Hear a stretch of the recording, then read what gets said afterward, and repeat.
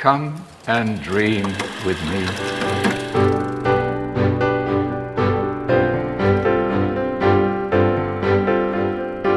Hello and welcome to What Do You Want to Watch, the Explosion Network's premier media podcast. Every fortnight we get together to talk about movies, TV and online content and mourn the loss of the last blockbuster in Australia. I'm your host, Ashley Hobley, and joining me today is Dylan Bland. That joke went over my head. I don't get it. It's not a joke. It's a sad moment.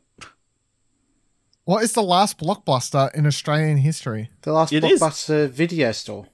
Yeah. Oh, where is it? I didn't read the was. news Well, story. it's not was in anywhere Perth. now. Yeah. Oh, Also, rest in peace. Nicholas Pryor. That Jumping joke in. did not go over my head because I keep up with current events. Yeah. Jeez. Sorry. Dylan. It's like he's not even on social media or something. Didn't see all the No. posts Yeah. about. Bloody hell. Sorry. I thought it was in Rest in America. peace. I thought it was in America. I didn't bother reading it. No, there's only one blockbuster left in the world. That's why I said and the it's last in America. blockbuster in Australia. Yeah. Oh. Sorry, everyone. All right. We got a lot to cover today, so let's jump into what's in our watch history. First up, me and Dylan are both seeing Captain Marvel. If you go over to youtube.com/Explosion Network, you can check out our spoiler-filled review. But Dylan, do you want to just give people your general impressions? It's a perfectly fine Marvel movie in which you get introduced to Captain Marvel.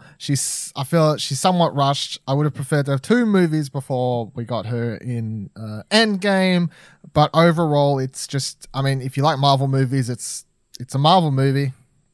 And make sure you 7 out see of it 10. at the cinema because you're not going to get a fucking chance before Endwall comes out. That's Well, that's another very I was good going to point. bring It's up like, that. Do people need to see this before Endgame? no. Okay. Well, are we drawing a line at, do you really need to see this before seeing Endgame? The answer is no. Will it help you to see this before Endgame, but it's not 100% a requirement?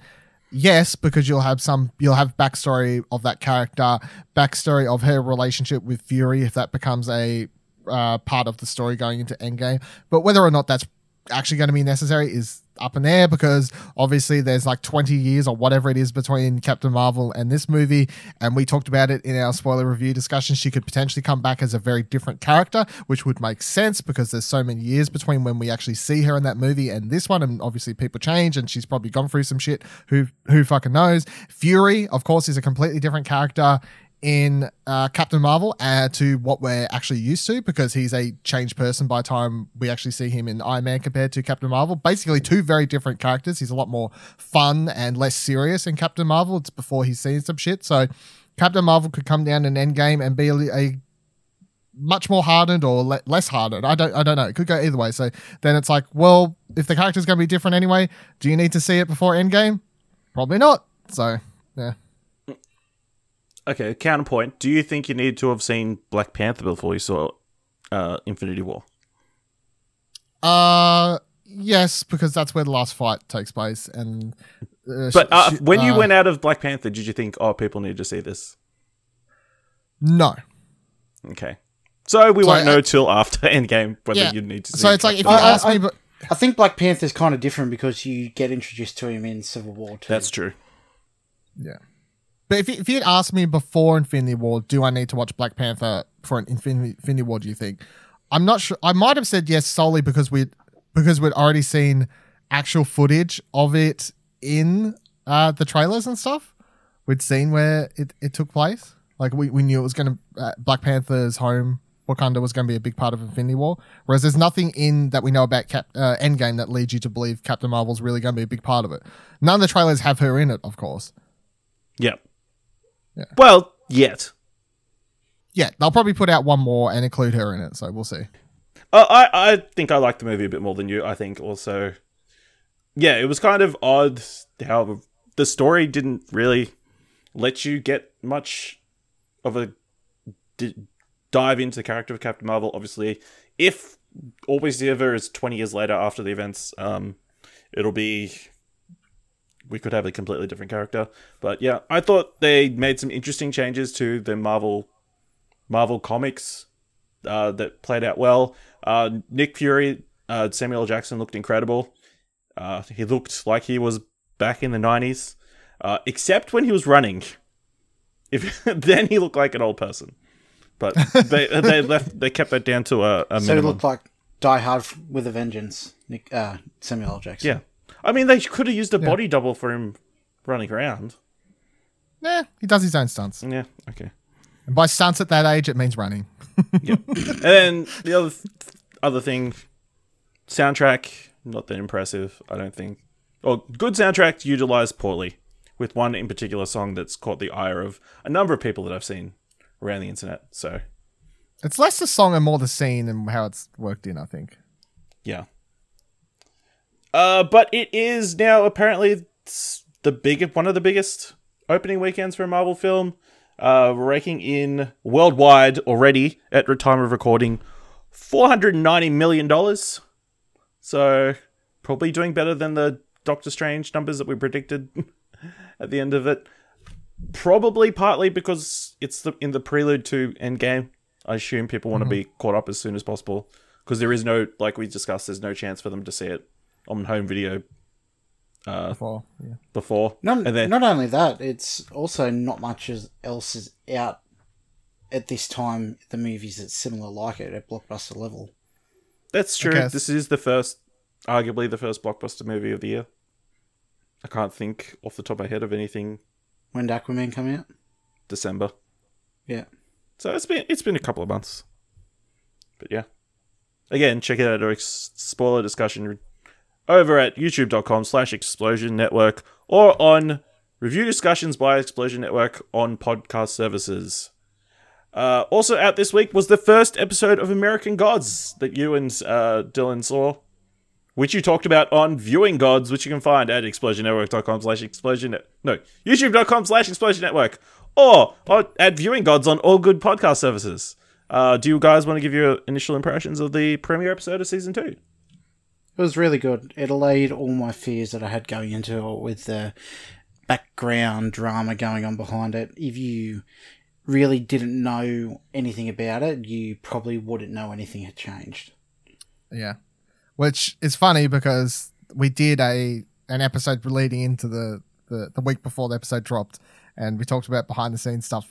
And a lot of it Nick wasn't actually aware of. And I'm like talking about all these behind the scenes issues that he wasn't aware of. And so he's his getting more fears and more only worried. lasted for 1 week. Yeah. Well, no, I knew the A little bit. the showrunners had changed hands, but I didn't know the actual depth of all the drama it had gotten to. On set reports of arguments and behind the scenes stuff and all these sorts of things. It has a heated behind the scenes drama history at the moment. But yeah, I too like the premiere. We talk about it in Viewing Gods that it's definitely it feels like someone's kind of copying the style because they kind of have to. It's different showrunners and they're obviously trying to keep it in the same style as the show to keep it the same throughout and the style that people got attached to in the first place.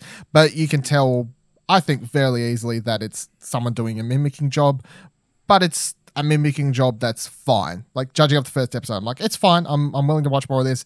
And the reason to watch that show a lot of the time is because the actors on it are so good and the characters are so good and interesting. So, and actors playing those characters are carrying them through the show, even if there's a little bit of drama behind the scenes, and the cinematography and the driving force between the show isn't as good as the people we lost. I say like they died, they got fired, but that's right. Yeah. And also, if you're interested in checking out, I think you could reliably get into season 2 from the get-go and not have watched season 1. I don't think you'd be that lost because they do go a little bit exposition-y. So I think you can catch up pretty quickly. All right, jumping onto something we discussed that we would talk about last episode. I caught up on all 10 episodes, 12 videos from Jablinski Games. If you don't know, this is Jack Black's video YouTube channel, gaming channel. Gaming in quotation marks. Yeah, he's currently got almost 4 million subscribers. Started 2 months ago. Only just started gaming. He finally got that Delgado. Yeah. Well, he technically was gaming pretty much the whole time, but just not modern gaming. It was more like arcades and That's old true. Ataris and shit like that. Well, the first couple of episodes are very short with him not playing any games, but yeah. What do you think then, Ash? Because I think, considering me and Nick's kind of hints, like how we reacted, we obviously like it. Yeah. It's what I expected. Jack Black going kind of zany. Being Yeah. Jack Blackish. Jack Black being Jack Black. Yeah, pretty much. I think I enjoyed him not playing games more than I liked him playing games. So Yeah. it'll be interesting. Well, he's only done 2 with where he's playing games, so it'll be interesting to see where he goes from there. And they could use a little bit more editing, I guess. Play longer stretches and then edit it down a bit more. Especially the Brutal Legend one wasn't very... It was interesting because he obviously plays that role in the game and has an insight, but other than that, it wasn't like funny or anything too much, No. in my opinion. Yeah, I didn't like that one either. I like him when he's not. I didn't mind the Karen Gillan thing because he's like talking to her at the same Yeah. time and doing a kind of half like interview, I guess, and it's only a short segment of that video. But the full episode of him gaming was the worst so far, and I don't think I bothered finishing. I turned it off. But what I want is just Jack Black being Jack Black, getting around and being cool. Because from all points that you can gather from watching it, it's like, oh, Jack Black's a celebrity and all, but he comes across as a very mellow, kind of chill dude, and people obviously attach themselves to that when you see a celebrity or whatever, and you're like, they're just like us or whatever, and he seems like a nice guy and whatever. But yeah, he's fun. You get to see a little bit of behind the scenes stuff happening at the moment with the recording of the Jungle Book 4. And What? What's it called? Jumanji 4. Jumanji 4. Sorry. Because there was Jumanji 4. Zathura. Yeah. Everyone forgets the Favreau one. I Zathura. think it'll go through phases, like when he's away working, doing movies, because originally it was a vehicle kind of way to him bond with his children a bit more. That's Yeah, that's the what I impression gathered. Yeah. Yeah, that's what So I I think when he has time to spend, They look super more time to spend. interested in it. Yeah, They're very good well- actors if they're not into it. From what I gathered, the kid was wanting to edit it or whatever. Yeah, Oh, okay. So, I don't. And that's the one who hates being on camera. So, Oh, okay. I mean, it's like if you're interested in Jack Black, it's fun to watch. If you're interested in behind the scenes of some movie stuff with actors and whatever, at the moment it's going to be good to watch because, as I just said, the last episode had Karen Gillan on. Maybe he'll have The Rock on in the future Surely. at some point. That video will get Good. a million trillion views, I'm sure, if it's got The Rock in the title, of course. So yeah, I think it's on at the moment is the only YouTube channel I get excited about Saturday when I know a video is going to drop because I'm excited. It to is watch only once a new week one as every well, week. unlike Yeah. most Yeah. Which YouTube is channels. Yeah, crazy. easy digestible. All right, let's get into some more substantial stuff, I guess. Nick, you watched The Thing this week or last week? Last week, yeah, I did. What'd you think? I had seen it before. Yeah, Yeah. I really enjoy it. It had been a while, and I felt like a kind of creepy, I guess, body horror kind of Lovecraftian type thing. And I watched that, and yeah, still holds up. Stacey didn't like it at all, but you know, I didn't watch it for her.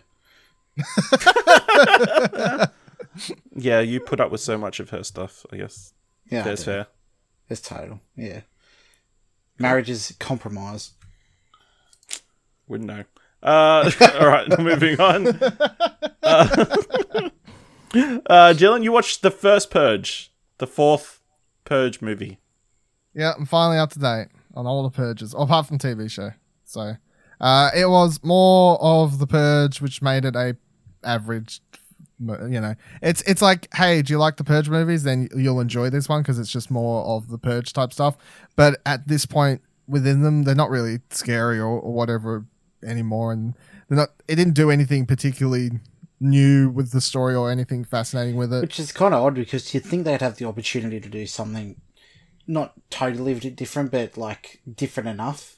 Like it being the first one. First one, yeah. Yeah. I think it's because all of the stuff that we kind of knew about how the government gets the purge to Yeah. happen in the first place, they've hinted at and had details about in other movies. Yeah. So when they when the big, it's not really even a twist. That's what I'm saying. Like it's just a thing happens and how they get it to happen, and you're like, yeah, You kind of expect it. It's not as shocking compared to maybe if this was the sequel to the first one, and then it would have been a lot more because you wouldn't have had as much backstory happening. But yeah, it's just, hey, do you like the Purge franchise? Then you'll enjoy watching this. I wouldn't suggest starting with this one at all because it's called the first one. I would still watch them in the proper order because by the time you get to this one, it kind of expects you to understand what a lot of the backstory stuff about the founding fathers and all this sort of stuff that's happening in the Purge lore. But I enjoy all of the Purge movies. I'm not saying they're all fantastic movies. I'd probably only give this like a 6 or a 5 or something. But at the same time, because I'm a fan of the franchise and the universe of the Purge, it's, even though I'd give it a lower score, it's just fun to watch in the background kind of thing while you're doing something else at the same time. I never thought, do you know the answer is the Purge TV show connected, or is it its own Yeah, it's the thing? same dude that did it, that does the right. other stuff. So So it's the it's same canon. Purge universe, yeah. Yeah. Cool. So I watched Arrival, and I wasn't prepared. The Denis Villeneuve film from 2016, I believe. Starring Amy Adams, Jeremy Renner, Forrest Whitaker. Following a linguist who's enlisted by the US Army to discover how to communicate with aliens who arrived on Earth before tensions lead to war. It went in directions I didn't expect, and Can you say without spoilers? Because I'm shocked that you didn't have any idea about what the movie was or where it went. no, I knew it was aliens and stuff, but obviously how they communicate was really interesting and different to anything I'd seen before. Did you expect a more typical like Independence Day type alien movie or something? Sort of, maybe, yeah, that sort of thing. And then there is a twist regarding the flashbacks Yep. that I didn't see coming. Yeah. In hindsight, I'm like, why didn't I think of that? So yeah, I thought it was really well put together, and definitely have to check out more Villeneuve stuff now. I think, especially with him working on June coming up as well. So You're gonna watch Blade Runner? yeah, I've already watched Blade Oh, have you? 2049. Yeah. Come on, Nick. But yeah, good. Just in hindsight, should have won Best Picture. I guess maybe I don't know. I can't remember what it was up against. But What did win? I think that was the La La Land / Moonlight year. I've found Yes. it personally a little bit underwhelming. What were your expectations like though? I don't know, but I don't know. I just felt unsatisfied towards the end of how it all turned out. It happened, I guess. Like I enjoyed it. I think it did interesting things, but in the end, I wasn't completely satisfied with it. Cool. No, that's fair. I could see people going to that and then being, it didn't go the way I thought it was going to go, or be the type of movie I wanted it to be. But yeah. Dylan, you also saw one of the films of last year that I kind of still want to see. That got a fair bit of buzz. Searching. oh yeah, that was really good.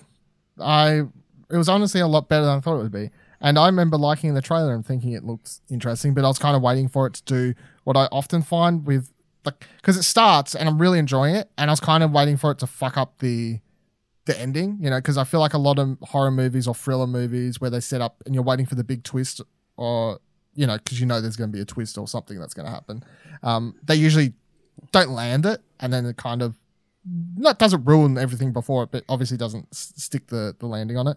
But yeah, I thought it was a really good, interesting thriller. If you don't know what it is, it's interesting because it's all told through webcams and stuff constantly, like with people looking at computers or looking at laptops and these sorts of things. And it follows, what's his name? John Cho? Is that his name? I think, yeah. John Cho plays the father of this girl. The girl goes missing. He's just disappears randomly one morning, and then it follows him, and you get to follow his case of trying to find his daughter, like interactions with the police, these sorts of things. But it's a really well told thriller. It's well acted. He's really quite good in it. And then the gimmicky aspect of it all being told through these webcams and stuff doesn't detract from the movie at all. And I actually thought it was done really well, where you can see him, typing into Facebook or whatever, like going through people's messages and these sorts of things and contacting people. It's yeah, kind of keeps you glued to the screen, even though you think you might turn off because it's just a static kind of webcam thing on it happening. But yeah, it was really, really good, I thought. What do you think of that style, the in screen on computer screen style? It's the first one I think I've watched because I've never watched Unfriended. No.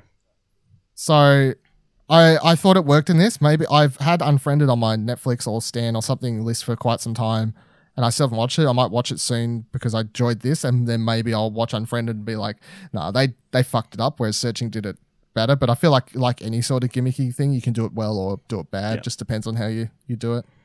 Yeah, the closest thing I can think of, I saw an episode of Modern Family where they were sponsored by Apple, and they did an episode where it was just on an Apple screen.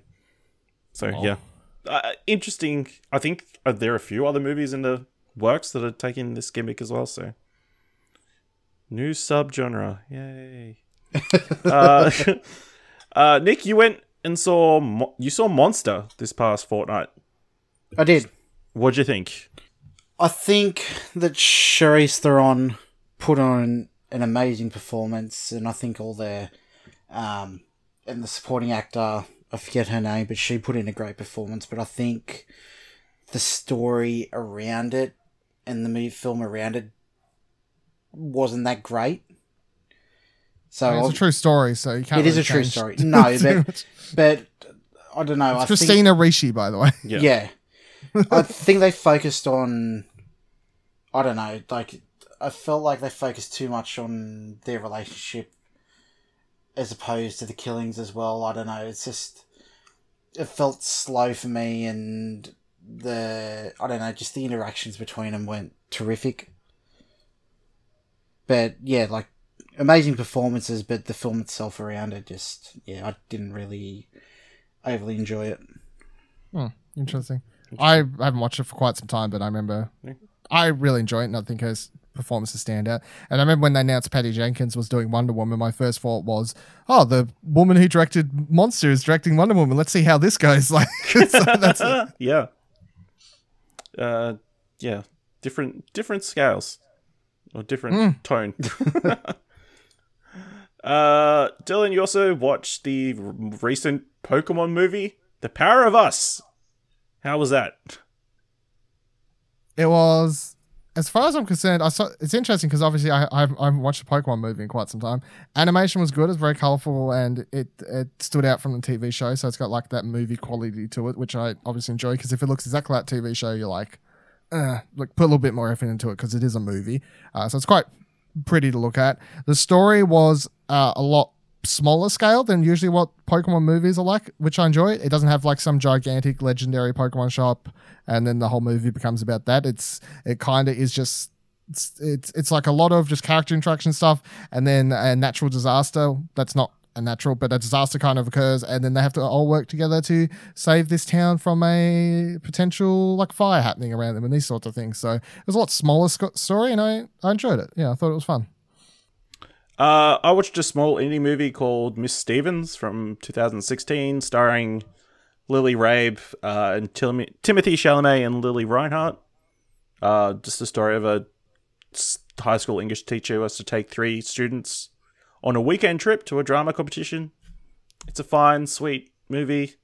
I think probably Lily Reinhardt, obviously from Riverdale, and Timothy Chalamet being the it star of Hollywood at the moment sort of elevates it in people's interest a bit. Timothy Chalamet is really good in this, though. Yeah, obviously, yeah, pretty elevates the material, I think. So yeah, on Netflix, worth just a sweet-ish sort of movie. Yeah, it kind of weird, you know. The student-teacher relationship can be a bit irky now, I think. So, but yeah, it was all good.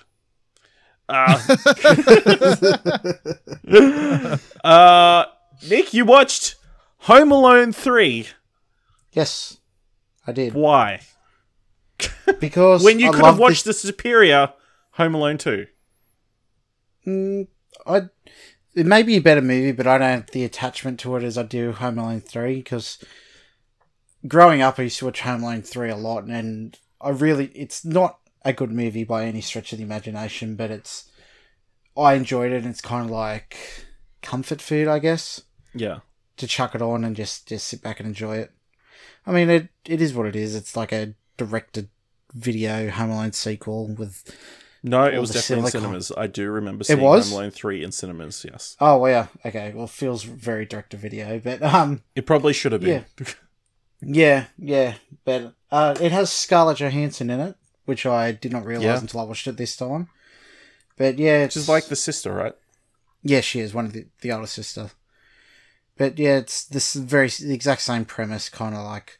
It's a bit more like... It's a computer chip's been stolen from the Air Force and it somehow ends up in the kid's house and criminals come and try and take it, but it's like the same kind of premise, just a kid at home sick, no one believes him, putting on traps for the criminals, and yeah. Yeah. I mean, who doesn't enjoy seeing robbers get theirs by little kid with traps, yeah? Yeah. It's a vengeance film. Okay. Dylan, the last episode of True Detective came out the past fortnight. Yep. Finished season 2. Impressions? Season 3? Yeah, that's one. Sorry, season 3. Yeah. Yeah, the second one didn't exist. We kind of forget in a lot about of it, so people's then we minds. just retcon this to season 2. Yeah, I really enjoyed it. I think it's kind of funny looking back on it, and obviously without spoilers, that I think it starts out in a certain direction. I think it's going more in line with the same sort of story that season 1 told, and then it kind of does a lot of cool swerves and stuff all over the place. And by the time you finish up the season, it's in a lot different direction than I thought it would have actually gone, given where it starts out. And the performances are really great. Mahershala Ali is fantastic in it, especially because you can see him. I really enjoy because he plays 3 different what would you refer to it as? He plays the 3 different ages of the same character, like over different time periods, like the 70s, 90s, and then like to current day, like 2018ish or whatever that's supposed to be.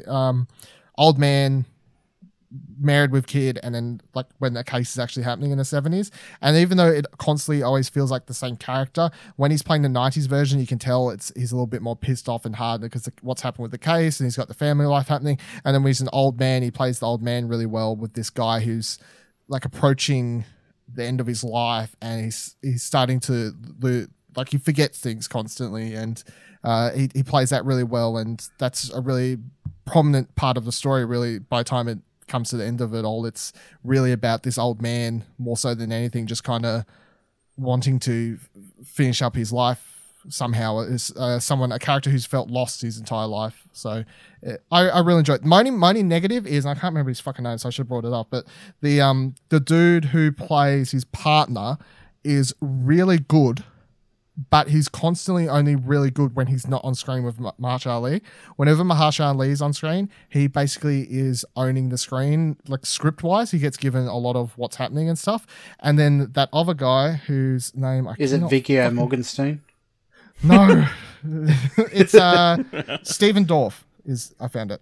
Stephen Dorff, when he does scenes without Mahershala Ali, he's really, really good. And there's a couple standout scenes he does without him that are good for his character and also as an actor that I really enjoyed, which made me kind of wish that I'd got more of him, because he was a character that also has a lot going on, obviously, because of the case and what happens throughout the series and stuff, but he never got really enough time to grow as a character himself, especially when you compare it to Rust and Cole from season 1, where I felt like both of those characters interacted well together, but then also when they were apart got their own solo stories, and you'd see them grow by themselves, be it with their family and whatever else is happening with Woody Harrelson's character, and then fucking Matthew McConaughey just over in his hotel room just umming and ahhing about monologuing and whatever else he did in first season. But yeah, I just feel like he didn't get enough solo character development and he got snubbed a little bit. But yeah, overall I'd say if you enjoyed season 1, you should enjoy this. If you hated season 2, give this one a go, and if you like season 2, well, you'll like anything. So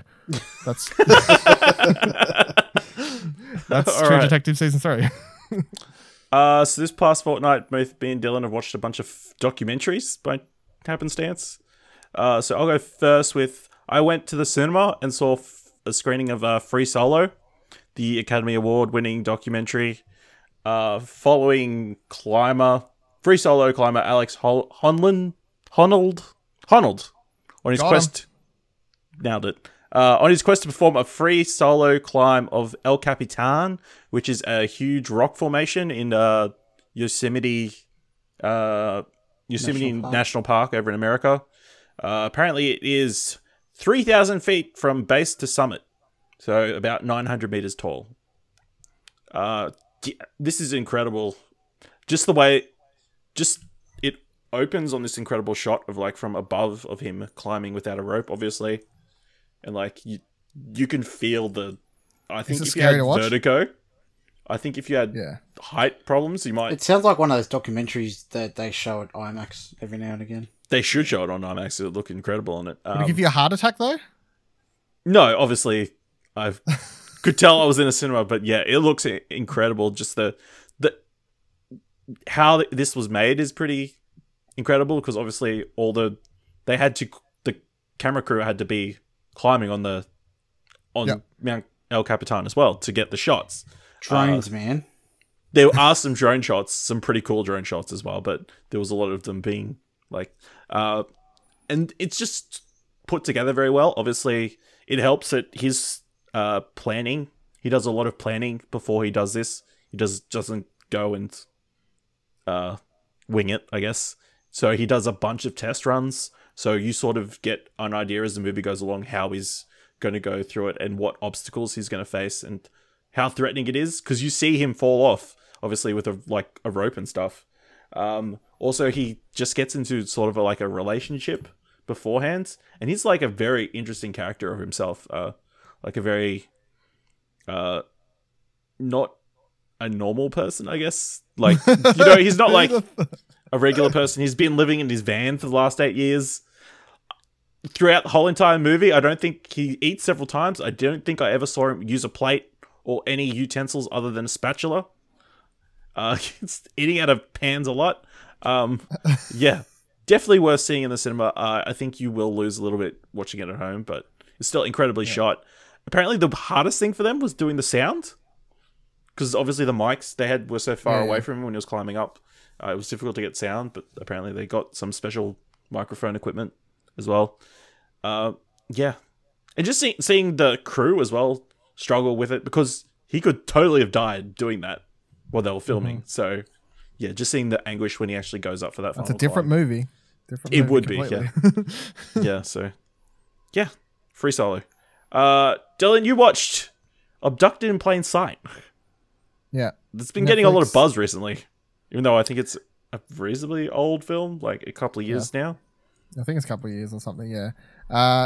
I can't remember the girl's name, but it tells the story of this little girl who's abducted a couple times, spoilers, but a couple times by the exact same person. And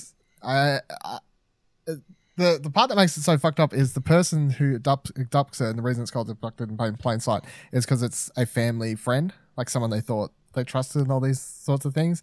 And seeing it all play out, what leads to it, how it works, and then the kind of warp he has on this girl, because he basically tricks her into like wanting to be with him, like really kind of fucks with her mind.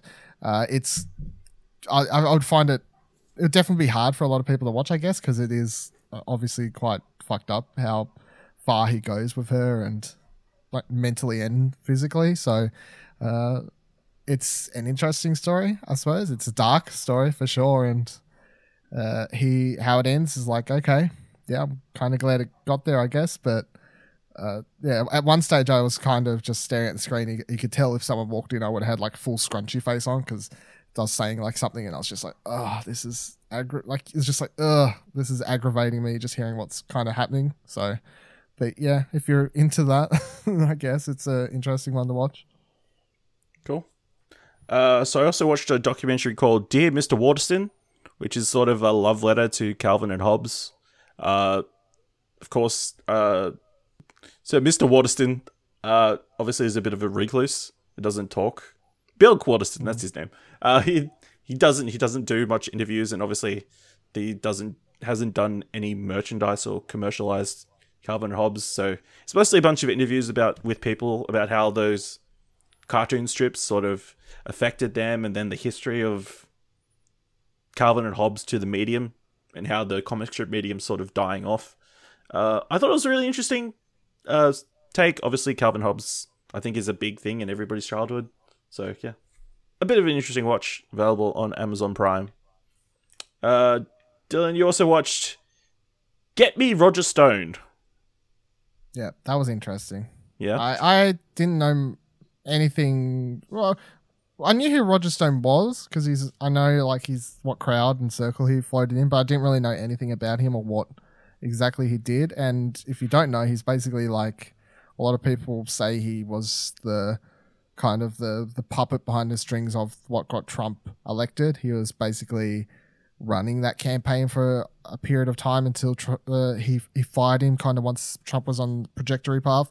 And Roger Stone has always kind of been, and they set this up at the start of the movie, it's like Roger Stone just shows up at big moments in history and they show him with all these presidents and stuff. He's always been someone who has his hand in a lot of big political things throughout American history. And he hangs around with Alex Jones a lot, and you see that in this, which obviously kind of says a lot about the kind of person he is. But he also, he's in it. They have interviews of Trump. They have interviews of Roger Stone. It's not like one of these documentaries where they're making it, and the people don't want to be in it. It's like he's in it. They're with him a lot and all these sorts of things. But it's not biased, I'd say. But it's not swinging either way. They're just kind of telling it how it is. But then the movie ends. I think the person behind the camera asks the question for those who are going to he says, for those who are probably going to be watching this documentary and it's going to be ending and they're probably going to be hating you, what do you have to say to them? And he's like, good, I hope you hate me, because if you didn't hate me, I wouldn't be where I am today. And then it kind of just ends there. So it says a lot about the person he is, because he's, he says a quote about, it's rather be infamous than not famous at all, which I suppose sums him up a little bit as well. He's a interesting person. Definitely not someone I'd want to personally hang around with, but definitely makes for an interesting documentary about someone to learn about, someone that exists out there still, rubbing shoulders with lots of influential American politicians and such. Cool. So I also watched another Academy Award nominated film from this year, Minding the Gap. It pretty much starts off as meant to sort of these three friends who are really into skating, and sort of follows their lives for a few years and how they sort of grow up and sort of possibly grow apart, I guess. But it delves much deeper than just that surface level skater movie, which I think might put off a lot of people if you see just the skating part of that. Goes into domestic abuse, different racial issues, they obviously live in a very poor part of Chicago and how that sort of affected their lives and that sort of thing. So, yeah, definitely delves a lot deeper than what they originally intended, possibly it being. Mm-hmm. But, yeah, very good watch. It is currently available on DocPlay, which is a sort of documentary streaming service in Australia. Is that a real thing? What the fuck? I've never heard of this. Yeah, apparently it's funded by Screen Australia or partnered with Screen Australia. Oh, I think it might be a Mad Men thing as well. Yeah, because when you start talking about it, I was like, how have you watched this? Because I want to watch this movie. I just saw an article saying it was available for streaming now, so... Okay, I'll have to check that out then, because... Free. Is it an app? I think you can get an app, but not on the PlayStation Store or anything, so... I'll look into it, because I want to watch it. Yeah, worth your $6.90 or free month trial. So, a bunch of other documentaries on there that I might be talking about in a couple of weeks. And you also watched Behind the Curve, Dylan. This is the Flat Earthers documentary, right? Yeah, it's the Flat Earthers one. This fell into my category of, do I even bother giving this movie the time? Because I'm like, I don't even know if the subject matter was worthy of them doing a documentary about, but I saw a lot of people talking about it on Twitter and said it was amusing / interesting and whatever. And it is to a degree, but then by the end of it, I did kind of reach the point of, why are we even giving them a platform to kind of potentially sell their message of absurdity to more people, even though the movie is very much always framed as these people are crazy. It's never trying to tell you they're not. It's kind of makes it very obvious that they're crazy, but then I'm like, well, guarantee at least one person or more is going to watch this and be like, oh, actually, I believe everything they're saying. It makes so much sense. But it also starts out, and it kind of builds them up to be more evil characters as well, because it starts out. Oh, what a shame! It introduces you to them all, and you're like, oh yeah, they seem like nice people and whatever else. They're just a little bit loopy, and they think the Earth's flat, sure, whatever. But then I think about 20 minutes, half an hour into it, they suddenly then be like, okay, so what other things do these people believe in? And it's like, okay, they're anti-vaxxers. Okay, they didn't believe that this bombing didn't happen. Okay, they didn't believe this thing happened. The moon landing probably did. You know what I mean? They're just completely... they're all pretty much in the mindset of, well, unless I was there and I saw it with my own eyes, it definitely didn't happen. And the American government is always constantly lying to us. Nothing you can read in the paper you can trust. Nothing that you can read in anything would ever happen. You know, like they suddenly reveal that they're nutcases that just won't believe anything, and everything is a conspiracy. I will spoil... fuck it. All right. If you skip ahead to 30 seconds if you care so much about how this movie ends, because I'm not going to not talk about it and not say how the movie ends. Just skip ahead to the mandatory Netflix segment. Yeah, just skip ahead a whole 30 seconds or whatever. But the best part about watching this, and the only reason to watch it is just so you can get to the ending where they're building up. They're going to do this test. They're going to do this test where they're going to put a pole or something in an ocean, or at a certain point in an ocean where the Earth is supposed to bend, and they're going to put it down there, and then like much further along the path, they're going to put down another pole, and they're like, we're going to shine a light beam, and it's going to hit this point because it'll prove that the Earth's flat, and then they record them doing it, and then it doesn't, and the guys just literally go, oh, that's weird. And then the movie just kind of ends there with them finding out what's wrong. And then the credits start playing. And then it cuts to one of their YouTube videos, because they're all YouTubers and that's how they spread their message, of course, on YouTube. And it's like, well, there could have been like something wrong. The light beam could have been bouncing off stuff. And, you know, so it's no matter what, even if they get it proved wrong, they're just going to continue going on and on and on. It doesn't really matter how much proof you give them. Absolute fucking nutcases. Would I suggest watching it? No, not really. I mean, it's not that interesting, but I would honestly just look for a YouTube video that has the funniest scenes if you want to watch it, because it's like an hour and a half, and a lot of it's just nonsense. It's hard to listen to. Well, I found it hard to listen to because I'm like, you are fucking crazy. Do you understand what you're saying right now? You are nuts. Yep. All right. Let's move into the mandatory Netflix segment. And another documentary series that I watched is called Formula One Drive to Survive. Pretty much sort of follows the 2018 Formula One season. I'm sure you both are riveted by Formula One. I watched the trailer for this other week. Yeah. It was only good when Michael Schumacher raced. Arguable. I thought it was pretty solid. It was interesting to sort of delve into a lot of the drivers that probably you just see going around in their F1 cars.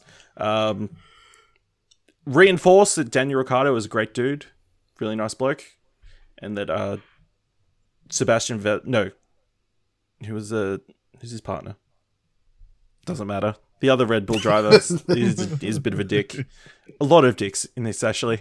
The only problem with it is they obviously didn't get the rights or to get any interview or footage from the teams from Mercedes or Ferrari, because they don't feature it all other than like obvious podium shots of them winning every single race, which is a bit of an issue seeing as they win constantly throughout the season. So there's a bit of a hole, but I guess it is a bit interesting to sort of focus on the like lower league or lower ranked teams. Yeah. So if you're into Formula One, worth checking out, especially in the lead up to the Australian Grand Prix this weekend of episode's release. Dylan, I saw you caught up on The Umbrella Academy. I did. I watched it all. Did you love it as much as I did? I can't really remember. I liked it a lot. I remember you liked it, but I don't know how much you... I think I enjoyed it. I enjoyed the middle section more than the start or the finish, is how I'd describe it. I thought the first episode I wasn't that much of a fan of, and I kind of pushed through it because there was a lot of potential shown there. But if I had to judge it solely for the first episode, I would have been like, this is like, where the fuck are we going? Because the first episode just introduces you to a bunch of characters and stuff. But by the time it ends, it's like, where are we going with this? What's the story we can't tell? It didn't hook me. Like, it didn't hook me the way I think the first episode of a TV show should. And I think the first episode of a TV show should always ends kind with the apocalypse. Not really. It takes like ages to get there, and That's I the think it's end just of the because- episode. yeah, but it's like over an hour or something like that. It takes fucking forever to get there. You got to introduce point. the world. Yeah, I know, but I don't know. I just felt it was a very Yeah. slow, meandering episode, and it took a long time to introduce a lot of different elements. Once it gets going, so episodes 2 through how many episodes are there? 10. So I'd say episode 2 through 8, I enjoyed. The ones I enjoyed the most are the ones to do with, my favorite character is Robert Sheeran, whatever his name Robert Sheehan's Klaus. is. Klaus, yes. Klaus is the best character in the series, and they should spin off and do a series about him because he's the most interesting character in the show. In fact, I was kind of annoyed at one point where they didn't go a bit more into a certain thing that happens to him midway through the series, which I found the most fascinating part. But he's my favorite character. A lot of fun. Really, really enjoyed him. And then most other characters are fine. But then once it gets to the end and it kind of does something with Ellen the Page's way character. Ellen Page's character, yeah. They do something with her character, and then they start trying to wrap up the story a little bit towards the end, and I don't know. It was, I don't think it was as good there. Like, it's fine, it's not bad, but I just didn't think it was super good. And I often felt like she felt out of place in the show as well. It's not that she's bad. I was trying to pinpoint it as I was watching the final episode last night. It's not that she's bad per se, she just doesn't seem to fit or meld with the other actors and actresses involved in the show. Isn't that the point? She's the I was about to say, outsider. this is exactly the thing I was thinking last time. I'm like, as soon as I had that thought process, I'm like, well, that's kind of the point, I guess, because she is an outcast within the family. But at the same time, she just seems so off in this series. She just doesn't seem to fit within it. And I found I don't know. I didn't love her in this show, to be honest. I felt like she was the worst part of the show. That's fair. It's been getting mixed reactions, so, but I think it's really good. More Nick, class you've- next season. That's all. Yeah, it ends on a note where I'm like, what are they doing next season? Yeah, that's a whole different conversation that I have thoughts about. Have but they said more they're doing class. it next season? Not yet, but I'm sure The they will. cliffhanger. There's a cliffhanger, so they'll have If they cancel it, I'm sure there'll be massive outcry. Although you Class can just spin-off. go read the comics. Is the comics finished, by the way? I haven't even No, Googled they're this up yet. to. They're doing their I think they're doing like a third run. They're like mini series. So Okay. Have you either of you read the comic? I No, did read. Never heard of it. I did read the original run back ages ago, but yeah. Is it faithful to it? Not overly, but some of that is production issues. Like in the comics, number one is actually in a monkey body, a giant gorilla right. body, so not really feasible. Although they do do Have something. you seen with The it. Flash? Gorilla That's Grodd? true. That's true. But If CW can do it, Netflix can. not for 10 episodes. Yeah. Speaking of, we'll get to that, but there was a good episode of The Flash the other week. I doubt it. Gorilla Grodd versus King Shark. How does that not get excited? Nick, you watched the first couple of episodes of Afterlife, the Yes. show that I've watched all of. So, how you are you have? feeling about it? Yeah, it's only Oh. 6 episodes, so Meh, to be honest. Mm. It feels like Ricky Gervais has created a show and just written characters to allow him to live out his Twitter persona in a show. Like, they deal with the mental illness, suicide stuff. I think they deal with that in completely the wrong way and so nonchalant and non-serious, at least from what I've seen of it so far. But every situation seems to be set up for Ricky Gervais to just go, oh, fuck me, and everyone around him is stupid, and just a way to him to be disparaging to everybody, which I don't think works in this day and age for me. I don't know. I used to love Ricky Gervais. And at one stage, So I did would have I. said that he was my favorite stand-up comedian, and I was a big fan of a lot of the movies he was doing and a lot of the TV series he was doing up until a certain point. But it's so funny. This series comes out, and I could not give less fucks, I think, which is compared to, I don't know, 10 years ago, whatever, like 5 years ago, maybe even, I would have been like, fuck yeah, and I would have binged it all on the first night it dropped. But now I'm just like, I don't know, it's just the same old shit, Ricky. Like, I just know it's the same Yeah. old shit. It seems like in a way, a masturbatory creation for himself. Well, there's that quote going around on Twitter. I saw a lot of people just being like, where he's like saying something about, oh, just because you're offended, all this sort of stuff in an interview about the show. A lot of people like tweeting around like, no one even mentioned that, Ricky. No one was even saying that. Like, I know you like to whip out, well, if you're offended every hot second you can, but like someone was asking about the TV show and it's straight to that. So without watching the show, from what I can gather, it does seem like I saw people pulling lines from the show and stuff where it seems like he's having a go and like trying to push that message again of, oh, just because you're offended doesn't mean blah, blah, blah, blah. So, Yeah, like, I don't feel motivated to watch the rest of it. I enjoyed it. I think there's it's a interesting mix because there is some heart in that. You feel like obviously the premise is his wife has died and he's sort of angry at the world and is pretty much of the opinion that he can say and do whatever he wants because if people don't like it, he can always go kill himself. And he's sort of blasé about it, which is an interesting way to go about it, which I'm sure doesn't work and is, I don't know how realistic it is. I fear a couple of the episodes towards the middle, it sort of gets into a pattern. Like you expect certain scenes each time. Like there's obviously the scenes where he goes, sees his dad, played by David Bradley, and he talks to the nurse, played by Ashley Jensen. And those happen regularly. He goes and walks his dog a bunch of times. Yep. Interviews someone for the paper. Yeah, interviews somebody for the paper and talks to this widow lady played by Dame Penelope Wilton, who I can't remember what I've seen her from, but I think It's a shame there's not a resource that you can look up to see what actors have been in before. Yeah, pretty sure. Oh, yeah, I'm pretty sure she was in Doctor Who. But anyway, Likely.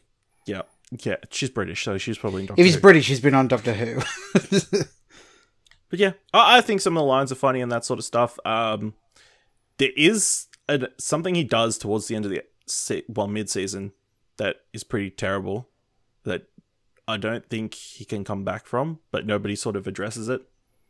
Or he doesn't, there's no sort of effects from that. Yet he does this other thing involving a kid that isn't nearly as bad. And that's the point that he changes everything. But yeah, I enjoyed it. I thought there was some good heartfelt moments.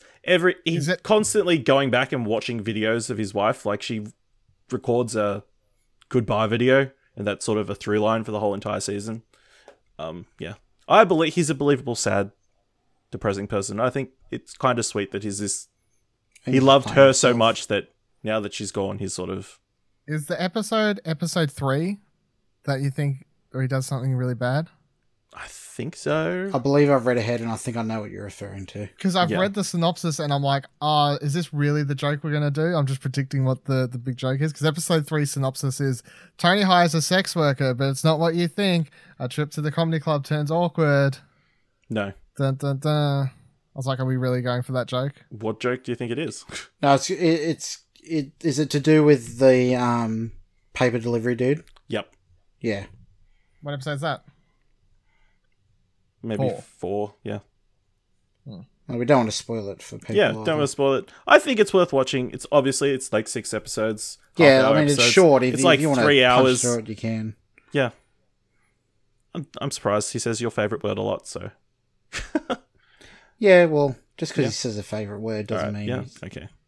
I enjoyed his last series, and I looked up what year that was. Derek. Like, it's been a while. Yes, I really liked Derek. I thought Derek was good. That He was liked a while. animals. Cool. That was fun. That was heartwarming. So I also watched Isn't It Romantic? Sorry to interrupt. She was Sean's mother in Shaun of the Dead. Yes. She was, And Harriet Jones in Doctor Who. Yes. There you go. Sorry Thanks, to Nick. interrupt. That's all right.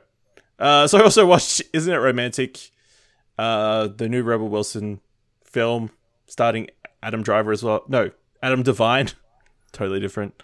Pretty much is like an architect who's like sort of like mistreated and that sort of thing, and then she bumps her head and she's in a romantic comedy, and it's sort of a play up of a romantic comedy, and it's pretty funny. Liam Hemsworth plays a ridiculously over the top Australian loved up guy. I thought it was really good. Yeah, it's a fun Netflix romantic comedy. I think they poke some good fun at like the tropes and that sort of thing. So yeah, I watched the trailer. They play with the idea a fair bit. So yeah, I watched the trailer and I put it in the. I'll watch this while I'm like doing something on my laptop. Yeah, probably at some point. That's probably the best thing to do. Yeah, but yeah, pretty solid. Let's move into some news. And sorry, but before you go on, there's a movie I've watched that you didn't bring up. It's called The Void. It's a 2016 kind of like B grade horror movie. I mean, it's definitely in that B grade tier, but I think it does interesting things with the story that I think makes it worth a watch. Like, it's kind of a mix between Cronenberg and maybe John Carpenter, and the animatronics and makeup and all that kind of stuff is really good, and it tells a very Lovecraftian type story with like the abyss and beyond the known and trying to cope with all that kind of stuff. I mean, I think it's definitely worth a watch if you're in the mood for that sort of thing. But yeah, I really enjoyed it. I think I gave it a 6, but I still think it's really worth a watch. Cool. Sorry for missing that on your that's tract. all right. It was right in front of me and I missed it. Anyway. Don't apologise, it's fine. Moving into the news, ladies and gentlemen, Suicide Squad has been saved. As well as James Gunn directing, we now have Idris Elba playing the role of Deadshot after Will Smith walked away from the role due to scheduling conflicts, apparently. Or just, I don't know how true that is. Maybe he just didn't want to do it again. But yeah, Idris Elba going to be playing Deadshot in the upcoming The Suicide Squad, which apparently is going to be based more on the 80s run of the comics, written by... While you're looking that up, I've come to realise that Idris Elba isn't afraid to do really, really bad movies. What? Dark Tower? Dark Tower, and there's a few other movies that I've seen him in that that weren't particularly great. I mean, he just seems to take any job that comes along his table. Yeah. Oh, Well, it feels like it. Because he's always working and not all of it's great. I guess. I didn't see Pacific Rim. He was in the first one, right? He was, yeah. yeah. No one knew that was going to be bad at the time. I thought that was a good movie. Solid movie. I'm looking Yeah. down this thing now, and I'm like... It was in Pacific Rim 2 as well. Oh, it's probably a flashback or something like that. Unless it's a spoiler to say he's in it. Because I'm pretty sure his son's supposed to be in it, or something like that. Zootopia, Star Trek Beyond. Yeah, Star Trek Beyond's Star Trek good, Beyond is good. It's Did you watch it, Nick? Hobbs and Shaw. That's going to be yet great. to be determined. Have you seen that review Prometheus. trailer discussion of that? Ghost Rider, Spirit of Vengeance. Yeah, that was a movie. Yeah, exactly. Rock and Roller, Prom Night. Rock and Roller is an amazing movie. Fucking get out of here. 28 Weeks Later. Yeah, that's a okay movie. Yeah, you're reinforcing my point. He was in Luther. I'm not saying he doesn't do mention the good. good I'm not movies? saying he doesn't do good Did you mention things. the good stuff? No, I'm reinforcing my He was point. If he in doesn't, Beasts of No Nation. I didn't say he doesn't Episode- do good Your stuff. point is, actor happens to do bad movies as well as good ones, and the answer is, oh my god, who'd have fucking thought? They do that? They're allowed to do bad and good ones? Well, nobody no. knows if they're going to do a bad movie until they've done it. I Unfortunately. think sometimes they know. Yeah. Well, depends on how much money it is. But yeah, apparently this is going to be based on the John Ostrander, Kim Yao run from the 80s. Are you excited? Does this change your mind on what the Suicide Squad could be? I'm willing to give the Suicide Squad movie another chance because it could be a fun team. We've got James Gunn involved now. Like, obviously, he's managed to pull these team movies together before. So, I mean, the potential's there with the characters in the comic books, in the origin material. It's just, obviously, they fucked it up. Well, I think they fucked it up horribly the first time. I think the original Suicide Squad movie is very, very bad. Margot Robbie, I didn't love her as Harley, but at the same time, I could see her playing a good Harley. Like, I'm like, it's there. You just did it wrong. So even with her, I'm like, Dragon King, Idris Elba as Deadshot, sure, I can see that. Like, it's just Shere Khan or whatever going around as with a gun and shooting people. That sounds fun. I'll go for it. So I'm open to it. And I'm fine with him being cast as Deadshot. If anything, it probably excites me a little bit more for the movie. Because I like Deadshot an integral character to the Suicide Squad? Like, could they have done a version without Deadshot? He's usually the leader. Yeah. And when he's involved, he's the leader of the team, so... He's a constant within the Suicide Squad. Yeah. I mean, is Idris Elba an upgrade from Will Smith, in your opinion? In quality of actor, yes. Lately. He says after he points out all the bad movies he does. Hey, I'm not saying he's a bad actor. I'm just saying he's done a lot of bad movies. All right. There's also a rumored list of the other characters who are going to be in the film. A lot looks like they're pretty much culling pretty much anybody who was in the first film. Margot Robbie seems to be the only one they're trying to get back, but she might Jai not. Courtney? No, not in the list I'm seeing. The only person I'm seeing is Rick Flag, played by Joel Kinnaman, the military dude, might be back. But, fantastic. All right, so the 4 characters they're looking at bringing back, or bringing to the Suicide Squad. King Shark, a humanoid shark. So that will be the Killer Croc of this film, I guess. Polka Dot Man, a character usually called Mr. Polka Dot in the comics. His real name is Albert Abner Krill, and he wears a bizarre costume covered in spots, the point of which soon becomes apparent. Once removed from the costume, the spots can be used for a variety of purposes, creating deadly weapons and bizarre escape vehicle. Okay. Sounds like something James Gunn would do. I was about to say, we've got to take into account James Gunn's probably going for more wacky and unknown characters like he did originally, so... Yeah. Peacemaker, real name Christopher Smith. He's a peace agent whose motives are driven by an extremist form of pacifism, which makes him love peace so much he would kill for it. Interesting. Yeah. And Ratcatcher, aka Otis Flanagan. In the comics, the character is male, but Collider says Ratcatcher will be gender-swapped and played by a woman. A former exterminator, Ratcatcher can control rats. Shocker. Do they not know how integral the gender of Ratcatcher is to the character? Unbelievable. Yeah. I don't know any of these characters.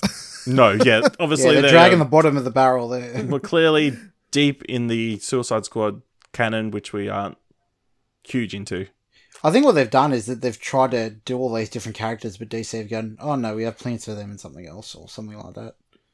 At least that's... No, I reckon James Gunn literally went looking for obscure characters. The most obscure people possible. The most wacky. Yeah.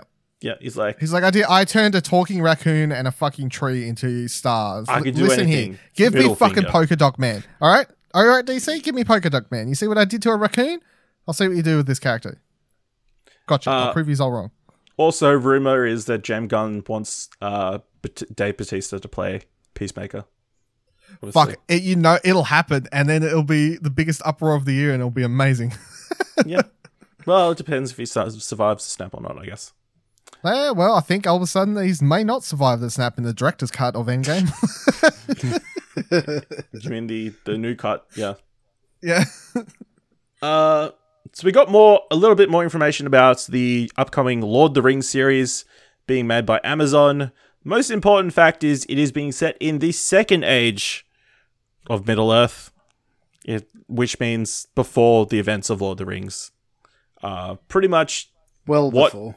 What people are theorizing, it will be focused on the war against Sauron and sort of his rise and the creation of the Rings of Man or whatever.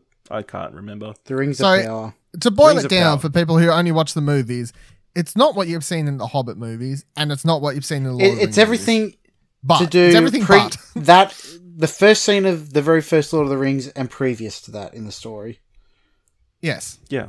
Yes. Because I keep seeing all these articles where like, it's going to be about the Second Age. I'm like, What does that even mean? what does that mean? Like, but when you just say it's everything, it doesn't take place in the main movies and it doesn't take place in the Hobbit movies. It takes place between those The timelines. last alliance of elves and men.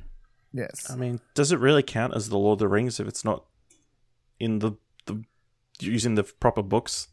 I think this is smart, personally, because I think Yeah, no I matter know it's how smart. good... It's just poor misleading, I think. Yeah, I think no matter how good the series would have been... The Lord of the Rings, the 3 movies are the Lord of the Rings, but everything encompassing is part of the Lord of the Rings universe. I would, Middle Earth. That's think what it's Middle Earth is more of a that's what it's collective collectively known as. agree to disagree. I just feel like if they'd done the actual Lord of the Rings books, like the original trilogy, right? So Fellowship through to Return of the King. Yep. I don't know why I said through, and I could have just said Two Towers as well. It's fine. But if they'd done all 3 of those and turned that into a TV show, it could have been an amazing TV show. But because of how high standard a lot of people hold those movies, no matter what, people wouldn't have been happy, or it would never have lived up to it, or et cetera, et cetera. So I think doing it in a different story or different age as they've done here is the smart and right thing to do if you want the series to be a success. Yeah. Yeah. It gives them a lot more room to play with and sort of... Are we going to get young, sexy Sauron? Who knows? You know, like... Oh, young- please. Yeah. We're getting young, sexy Ted Bundy later, so why not? Fuck off. So during this past fortnight, a story came out that Oscar Isaac wants to be Solid Snake in Metal Gear Solid. Yep. He can want all he wants. It's probably never going to happen. Well, yeah. During an interview with IGN for his upcoming film Triple Frontier, they asked if the cast if they wanted to be in any video game movie, and Oscar Isaac is quoted as saying, "Metal Gear Solid, that's the one I'm throwing my hat in for that one." And apparently, sometime last year, director of the upcoming director of Metal Gear Solid, Jordan Voight Roberts, got in contact with the famous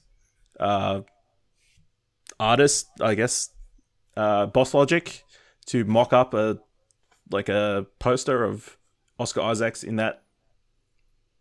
as Solid Snake, and pretty much said that he's his first choice for that film. So he wants Oscar Isaacs to play Solid Snake. I'm not a big Metal Gear Solid fan at all, so I don't have too much of an opinion other than Oscar Isaacs is pretty great in pretty much everything. Do you think he'd be a good fit? To me, it seems like it's a question to be put on the spot, and he goes, "Oh, fuck, what's a video game I know? Metal Gear Solid." But yeah, It seems like Metal Gear's not that big enough that I don't feel like you could just pull that out of no, his but head. it's also something you might have played as a kid, so.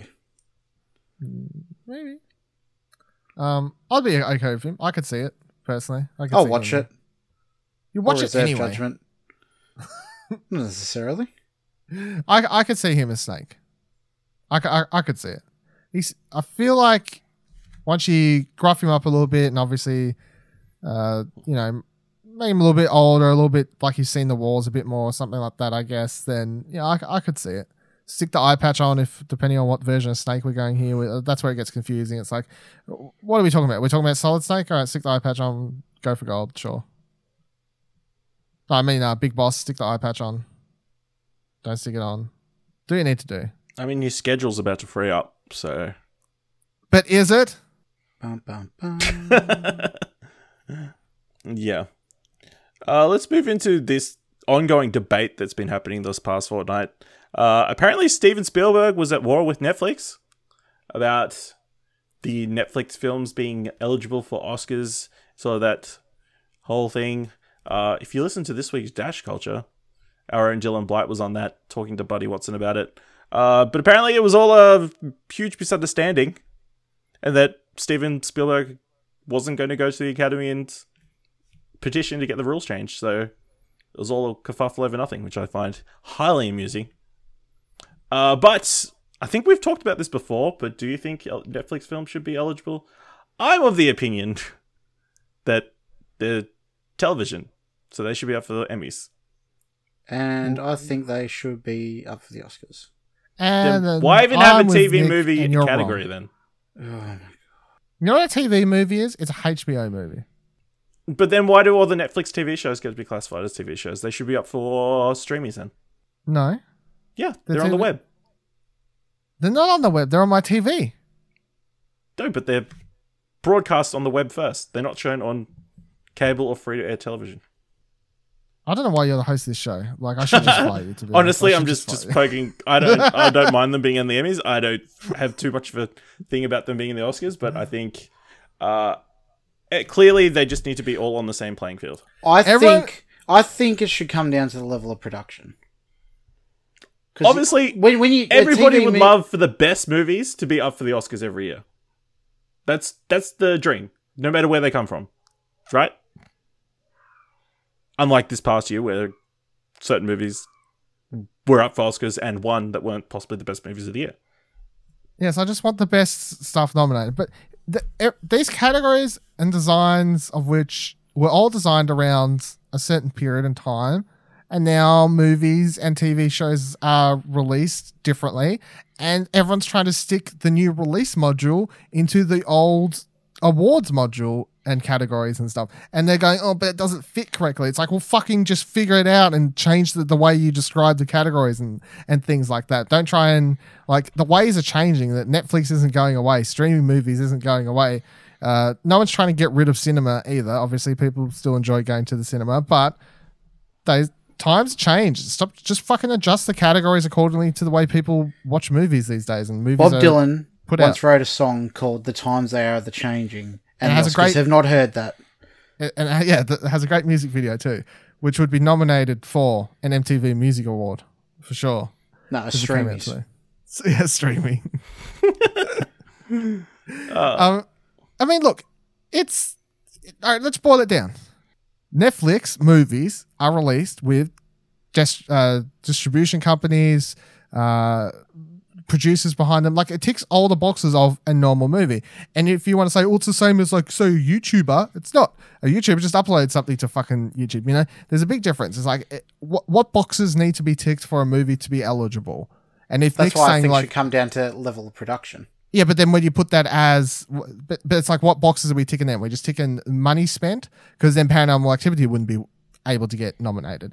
That's what I'm saying. Like, as long as a movie has producers and some sort of company behind it, I guess, or anything, you know, some ticking of those boxes, then it's eligible. It's a produced thing. It's not just a random fucking internet video. There's a clear line in my mind. There's people behind stuff, and then there's people not behind stuff. Also, Or some of these indie Netflix films. movies have like fucking millions of dollars spent on them, and people are like, these aren't real movies, where it had more money spent on it than insert of a movie. It's interesting. I don't know. I feel like, especially the movies that are funded by Netflix initially, rather than stuff they've picked up after they've been at festivals and that sort of thing, it's a bit harder to say that, like, obviously that's Roma, because Roma wouldn't have been made without Netflix. So, I mean, Yeah, so stick all these Netflix movies. That's why I'm okay with, and I think the ruling should just be that they need at least one screening in a cinema. I'm fine with that. just one in any Just cinema. one. Fuck it. Yeah, why not? Was Roma shown in the cinema? Yeah, Yeah. they had like a limited release at a bunch of cinemas. Clearly, one cinema is ridiculous. Well, then what's the number? I don't know. 10, 5, 20. Well, 25. I think the current thing is in limited release in Los Angeles and New York, so critics can see it. Is pretty much my Okay, understanding. of the release current it rules. in one cinema in one night in Los Angeles, tick the box, and we're good. Right? Why does it have to be New York or Las Vegas? Why, Because it's why can't Hollywood. they watch it? So they can watch it on Netflix. One cinema in Tasmania, one night only. I agree.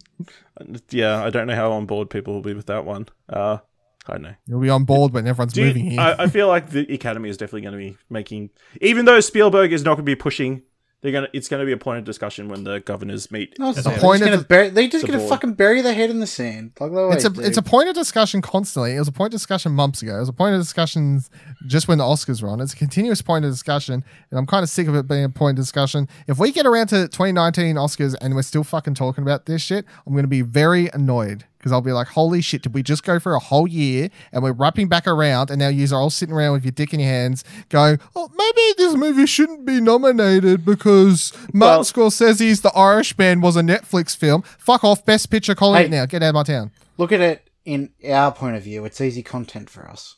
Yeah, I suppose. already talked about this twice. We can talk about it again. I mean, It's an endless as long as well they to don't dip double from. dip, as long as they don't double dip, is the only thing. You know, you either all your movies are eligible for Oscars or all your movies are eligible for Emmys. Don't pick and choose. You need a ruling. I don't want this cherry picking shit of which Yeah. is and which isn't. Oh, Roma's eligible because it's actually got a director involved who we respect, and all these other ones like those comedies by Adam Levine, they're not eligible because Adam Levine did them.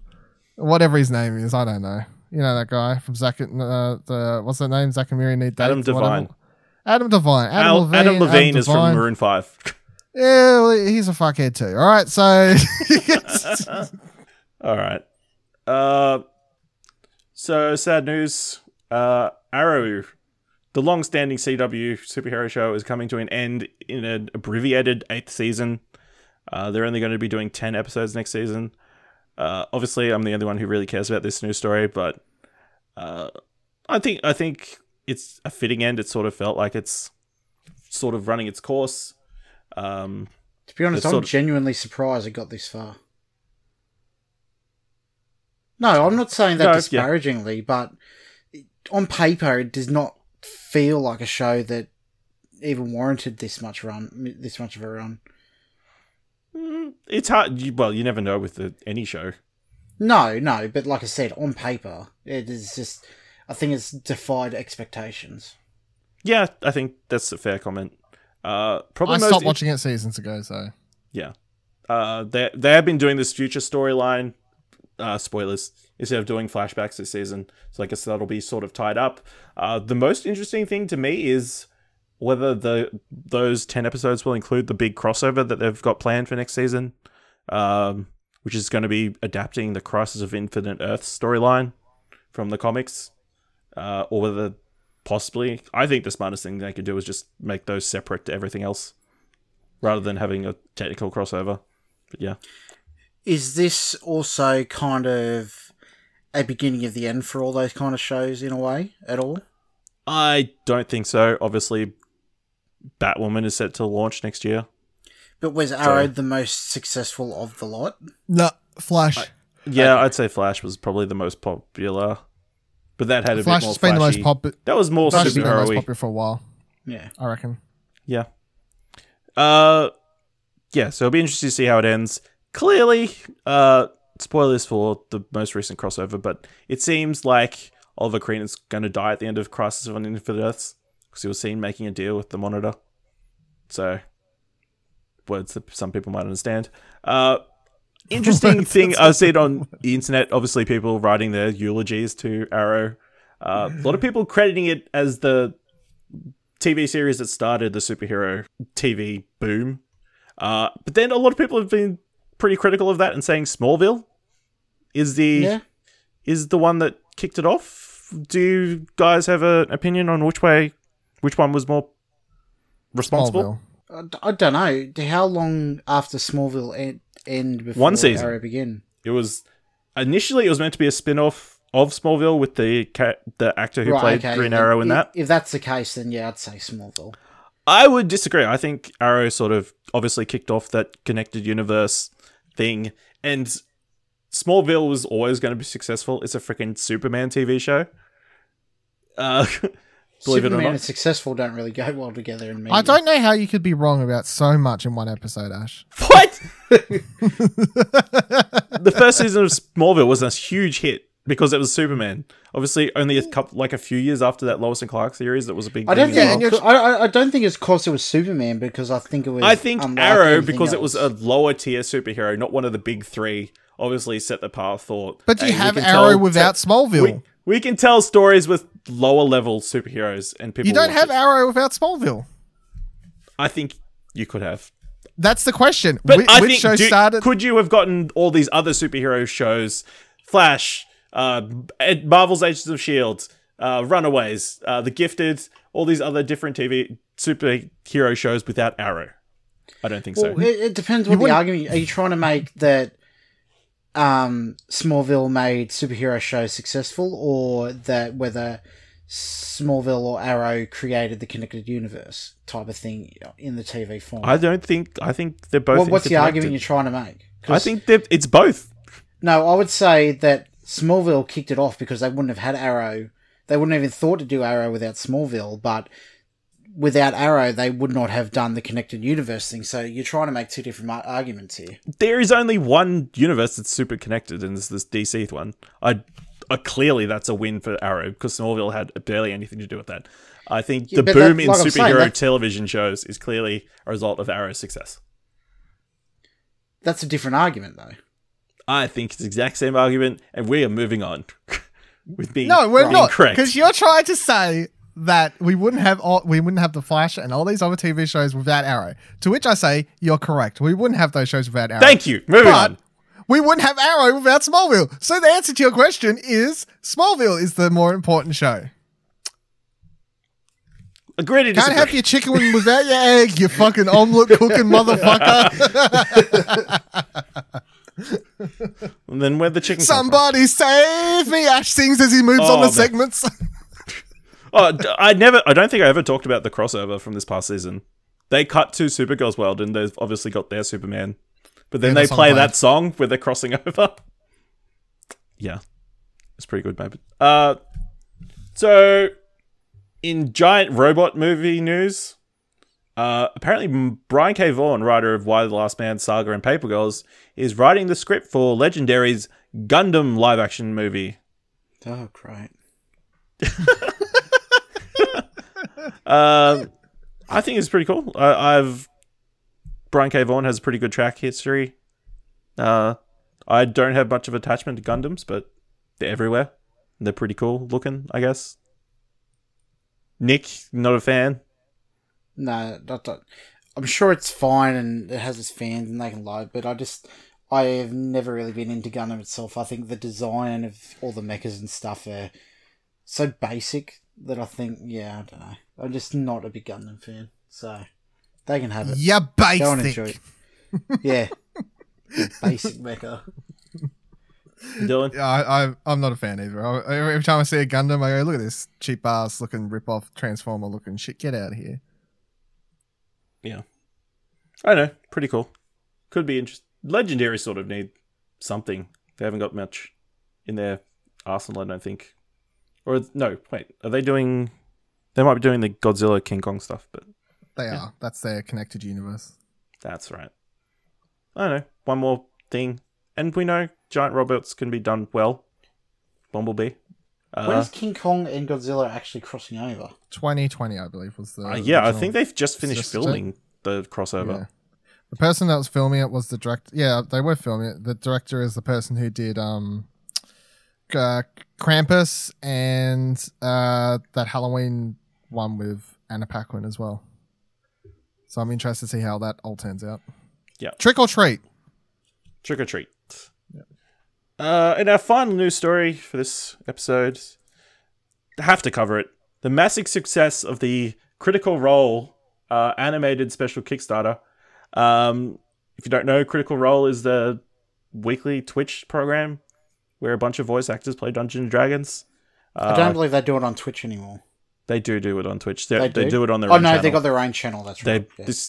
Just recently they broke away from Geek and Sundry and not on there anymore. Which Dylan predicted, I think, a while back on something. Yep. I can't remember what. Was it this? I have no idea, but all I know is I predicted it quite a while. No, it was during our top 5 discussions because they were one of our top 5. He regurgitated what I told him off camera. Check out top 5 over at ExplosionNetwork.com.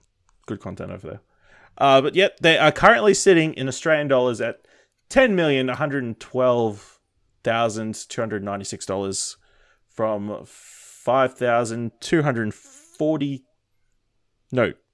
52,421 backers, which is insane number. Yeah, my That's brother on has kickstarted a ridiculous amount of money to that. Really? Well, the Did he average really? is 192 Australian dollars, so Yeah, that's not shocking. Yeah. What's he hasn't getting told me out of it? I don't know. He really, really loves it. He like dedicates his Friday night to watching it, and he's just massively into it. Well, the initial goal was just over $1 million Australian, and that got reached within the first couple of hours. Yeah. Obviously, that fan base is like probably Rabid. one of the most committed, willing to talk with their money fan bases in the internet. Yeah. They shouldn't have been surprised, in my opinion. They've done other charity sort of things where all the critters of that community have donated huge amounts of money. So for them to provide something that they would actually want to see, which is an animated special, it was clearly going to Series. easily make their goals. It's going to be... Initially, it was just going to be like an original tale set between stories in the canon. But obviously now with all the extra money they've been getting, they're going to be doing more of a series and sort of going to be adapting some of the storylines from the initial run. Their first campaign, yeah. Yep. It's going to be pre their first campaign. Yeah, so very excited. Still, out of time recording, 36 days to go. So if you want to back that, this number keeps moving up as well, which is weird. I remember seeing it the first day that the number kept like going up rapidly. It was insane. Should have just pocketed it. I think it's the most successful Kickstarter of all time now, isn't it? It would be pretty close, I imagine. Probably at least the most backed entertainment or animated project by far. More than Veronica Mars? Yeah, No. What? Veronica Mars? maybe. I don't know how much the Veronica Mars kickstarted. I can look it up. Older money. I don't remember either. No. Veronica Mars Definitely fans not aren't all that the money. hardcore. There they are. Marshmallows, man. What? What? Did you just make that up, or is that actually... That's what the fan base is called. Marshmallows. You got the critters. Why are you laughing? You're over here like saying critters like it's a real term. Oh, critters.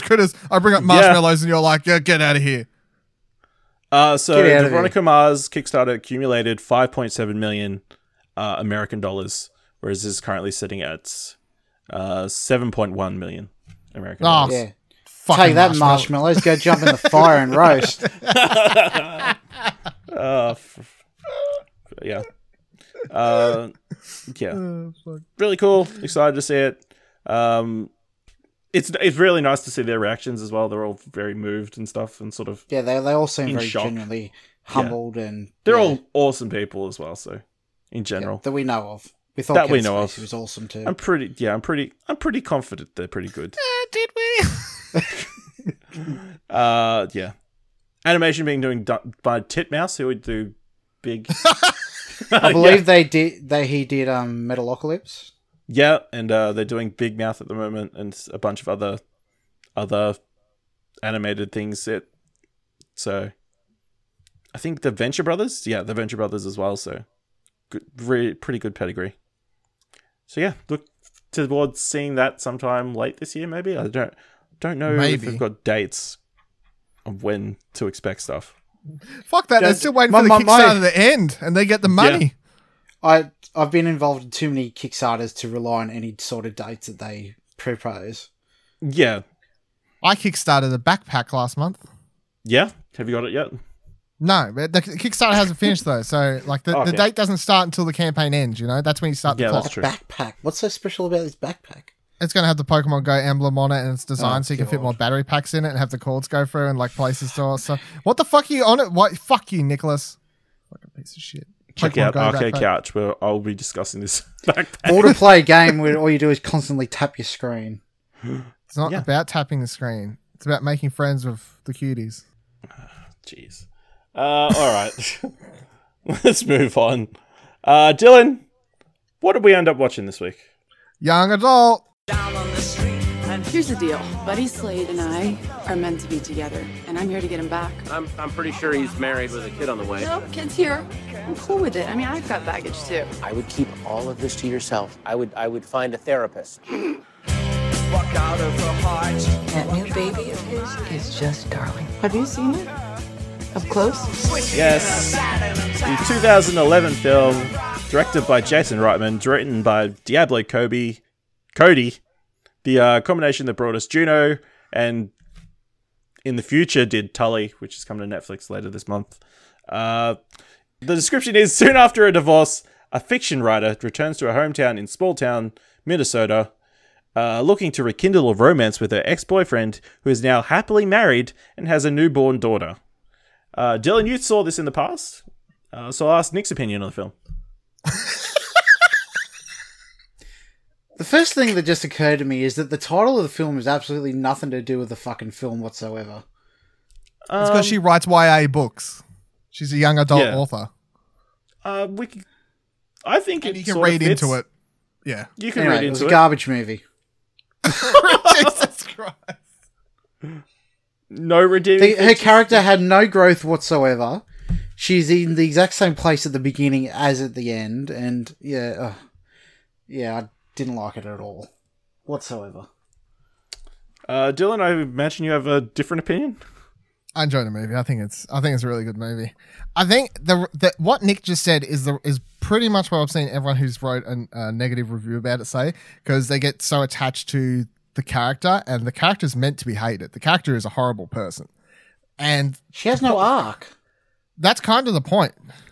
Like That's that what is makes it literally garbage. that is kind of the point. It's like, here is this trash human character, and if this was your typical Hollywood movie of the type, obviously the character would start out horrible, they'd get through it about halfway, they would suddenly realize they're a horrible person, they'll turn their life around, they'd come out then, they'd fucking save the world. You know, like that. It's so tropey, kind of where this movie would go. But this movie isn't tropey. This movie is more realistic, because there are characters out there, there are real people out there who could go through not this exact scenario of like trying to get back with their ex high school flame or whatever it was, but people who will, even though they get their ass handed to them, go through horrible moments, may have a moment of clarity where they're like, fuck, I'm a horrible person, but then they'll go, okay, and just continue on being fucking horrible people. Like in real life, when people realize they're horrible people, they don't suddenly just change like they do No, they in keep most being movies. horrible people. Yeah, for the most, most i.e. part. Donald Trump.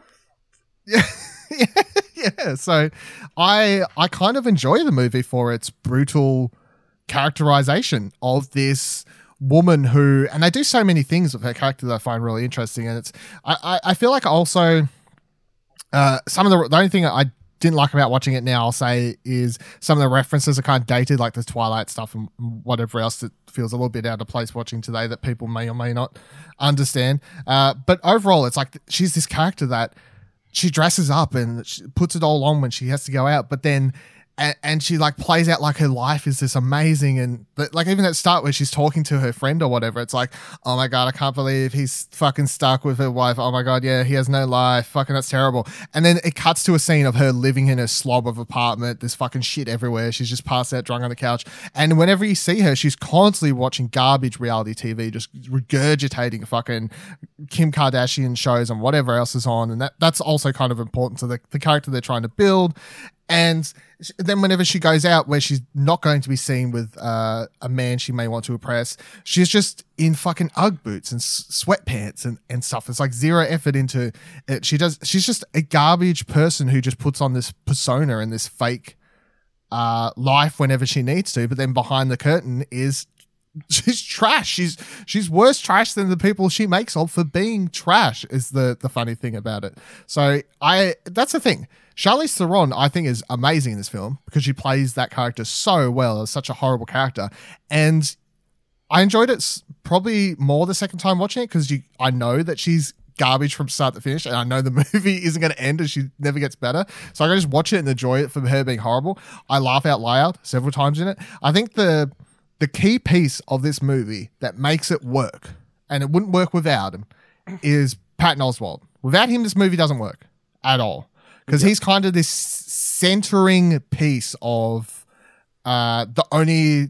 I mean, you don't know he's the good person in the movie, but he's like this center piece of every day. He seems like a good character and all good person, and he's fun. And most of the scenes that those two have together are the kind of the best scenes of the movie where you get to see them play off one another. And he's like, you're a fucking... There's so many moments where he's like, just calls her out. He's like, you're a fucking mental. Like, you're such a bitch. You're a horrible person.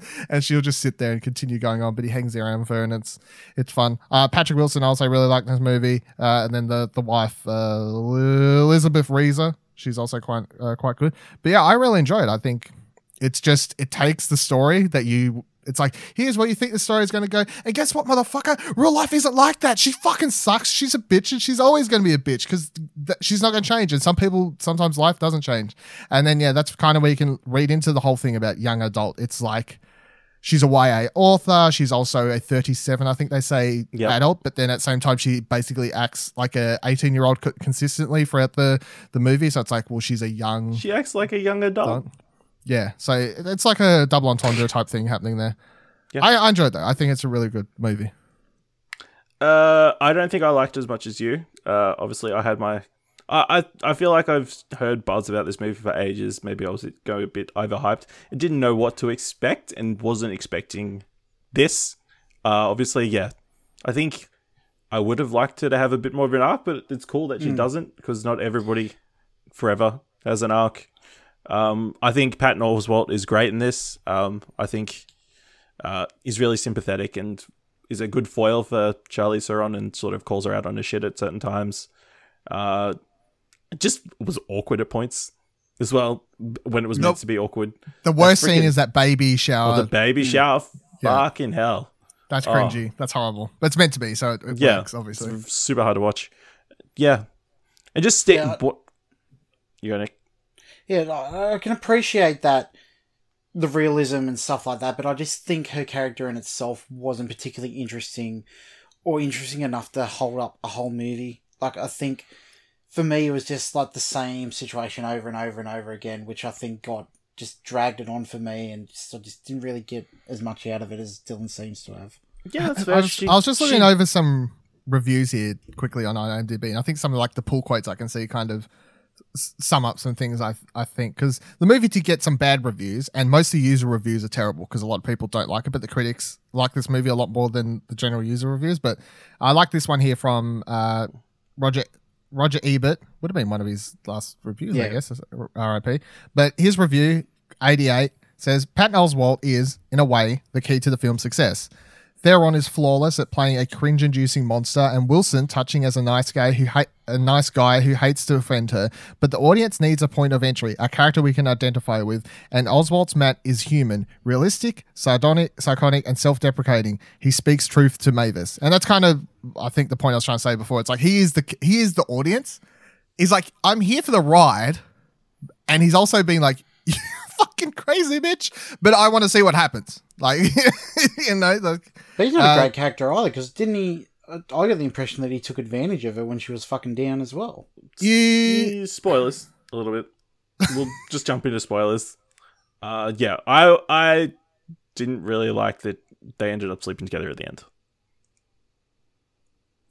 and I don't think he took advantage of the situation. I think clearly that's why she showed up there. And it wasn't like, I don't think she was inebriated. I feel like she just showed up there because she had nowhere else to go. Yeah. It's kind of funny though, because their relationship really, if you look at it in the movie, like if this was following the normal Hollywood tropes, and there was another movie here that literally, like the Variety, which one I can't remember. Yeah, it's like this Variety review says, redeeming pop savvy, blah, blah, blah, blah. Young adult revels in breaking the rules of safe Hollywood storytelling, you know, which it does, because it's the complete opposite of whatever you think it's going to be. And if this was safe Hollywood storytelling, those two would have got together, and she would have realized that he's able to help her, and then he would have made her a better person, and they would have got married, and everyone lives happy ever after. That is the ending if this movie is your stereotypical story. And that movie probably would have got general user consensus scores of everyone being like, she comes out the end, and that's because it's the thing. Like, people want a happy ending with movies. People don't like bad endings. And this movie doesn't have a good ending. It's not like it's the end of the world type thing, but the movie just ends with, and life goes on. That's basically it. And life goes on. You know, there's no big message or anything really to do with it. And I don't think every movie needs to end with some big message about life or the character having some big change. I suppose, as you're saying, like, what's the point if the character doesn't have any... if the character doesn't change, then what's the point of the movie, I guess is kind of your point. But I often find with some movies, you do go with the saying it's more about the journey than the destination, you know? Yeah, but in saying that, I don't think the journey was particularly that interesting. I suppose you have to just be able to enjoy. There will be blood. That didn't have a happy ending. Life goes on, but I think the journey itself was a lot more interesting than what this was trying to say. I suppose it's funny you bring that up. Not a lot happens in this film, to be honest. Yeah, it's funny because you say that There Will Be Blood can be compared to this because they're both movies in which the lead characters are horrible people from the outset. Kind of, you know they're horrible, and by the end of it, they're still horrible. So similar in that sense, I guess. Yeah, which I don't know. Just for me, it didn't work. Just less bloody as well. Yeah, that's fair. That's fair. I mean, it's one of these movies that whenever I hear that people don't like it, I understand because it is. It rubs against the grain so hard for what movies are and should be, especially when it comes to this type of movie. I can completely understand why people wouldn't like it, but I guess I just appreciate it for trying to do that and rub against the grain. Some other points. I thought it was weird that it was sort of brought up out of nowhere that she had a miscarriage, and that's why that she and Buddy sort of went together at this. That's how sort of the key point of their breakup and sort of why she's sort of incredibly attached to him. It sort of comes up out of nowhere. I would have possibly liked a couple more hints that they had more of a something. I don't know. Yeah, but then I guess I don't. It just know. felt like to be fair, that could be completely it could be untrue. I guess. Yeah, it could. That's what I was saying. Like, we don't know. It could have been. It could also be conceived as it was a lie she brought up in the moment to, although she kind of sway everything in her favor. She did mention the parents, and I'm sure they would have disagreed. But yeah, I think she was on the road to changing until she had that conversation with Patton Oswalt's sister, and pretty much reinforcing her views on everything, which I found amusing in hindsight. Kinda, yeah. Well, when they have that night and when you wake up, that's the point in the movie where you kind of expect it to be like, she wakes up, she gets up, and then she's like, I'm going to throw out all this stuff that's ruined my life. I'm going to chuck this alcohol in the bin. You know, that type of scene happening, but said she's just like, morning. Do you know whatever the wife's name is? And as soon as that happens, it's like, okay, here we go. And then it takes a turn and pretty much reinforces, yeah, you're a good person, don't change. Yeah. Because, the sister's like, oh, she's horrible. She's a bad person. You're way better than her. So, yeah. And I also liked the YA sort of story writing thing throughout. I thought it was a fun, like the voiceover thing. I thought it worked and brought up a bunch of funny jokes and that sort of thing. And I thought it worked well throughout the film. I think it also portrayed her character as that she's nothing original herself. She just steals all her ideas from things around her. I mean, I don't think there's any particularly... Most writers, of course... No, good writers don't read anything. That's also true, I've heard. But the... what she does, where she's just... Like, she just hears people say stuff, and then she, like, just puts it into her stories. Verbatim. So, yeah, verbatim, I guess. But it's not like copyright stealing or anything, it's just hearing people say stuff. You hear a line, you bring it in. Yeah. That conversation was their intellectual property. Yeah, maybe these days. All right. I think that wraps it up, unless you guys have anything else you want to add. No. Nope. I think I'm good. I'm looking forward to watching the one that's out on Netflix this month, though. Tully, yeah. That should be good. I was sad I didn't see it in cinemas, but yeah. Happy it's getting released on Netflix soon. Yep. That brings us to the end of this episode of What Do You Want to Watch? Nick, where can people find you on Twitter? And more importantly, on Tracked, the excellent TV and movie tracking service. You can find me on Tracked at Lord and Pryor. You probably won't be able to find me on Twitter, and I'll let you know when I'm back on there. I mean, your account's still there. So. My account's there, but you'll just be like screaming into a void. Yeah. So feel free. Probably better that way. Lord and Pryor. Dylan, where can people find you? All of the things Viva La Dil, VIVALADIL. And you can find me at those places at Ashley Hobley, ASHLEYHOBLEY. You can follow the Explosion Network, which this is a part of, over at Explosion Pod on Twitter.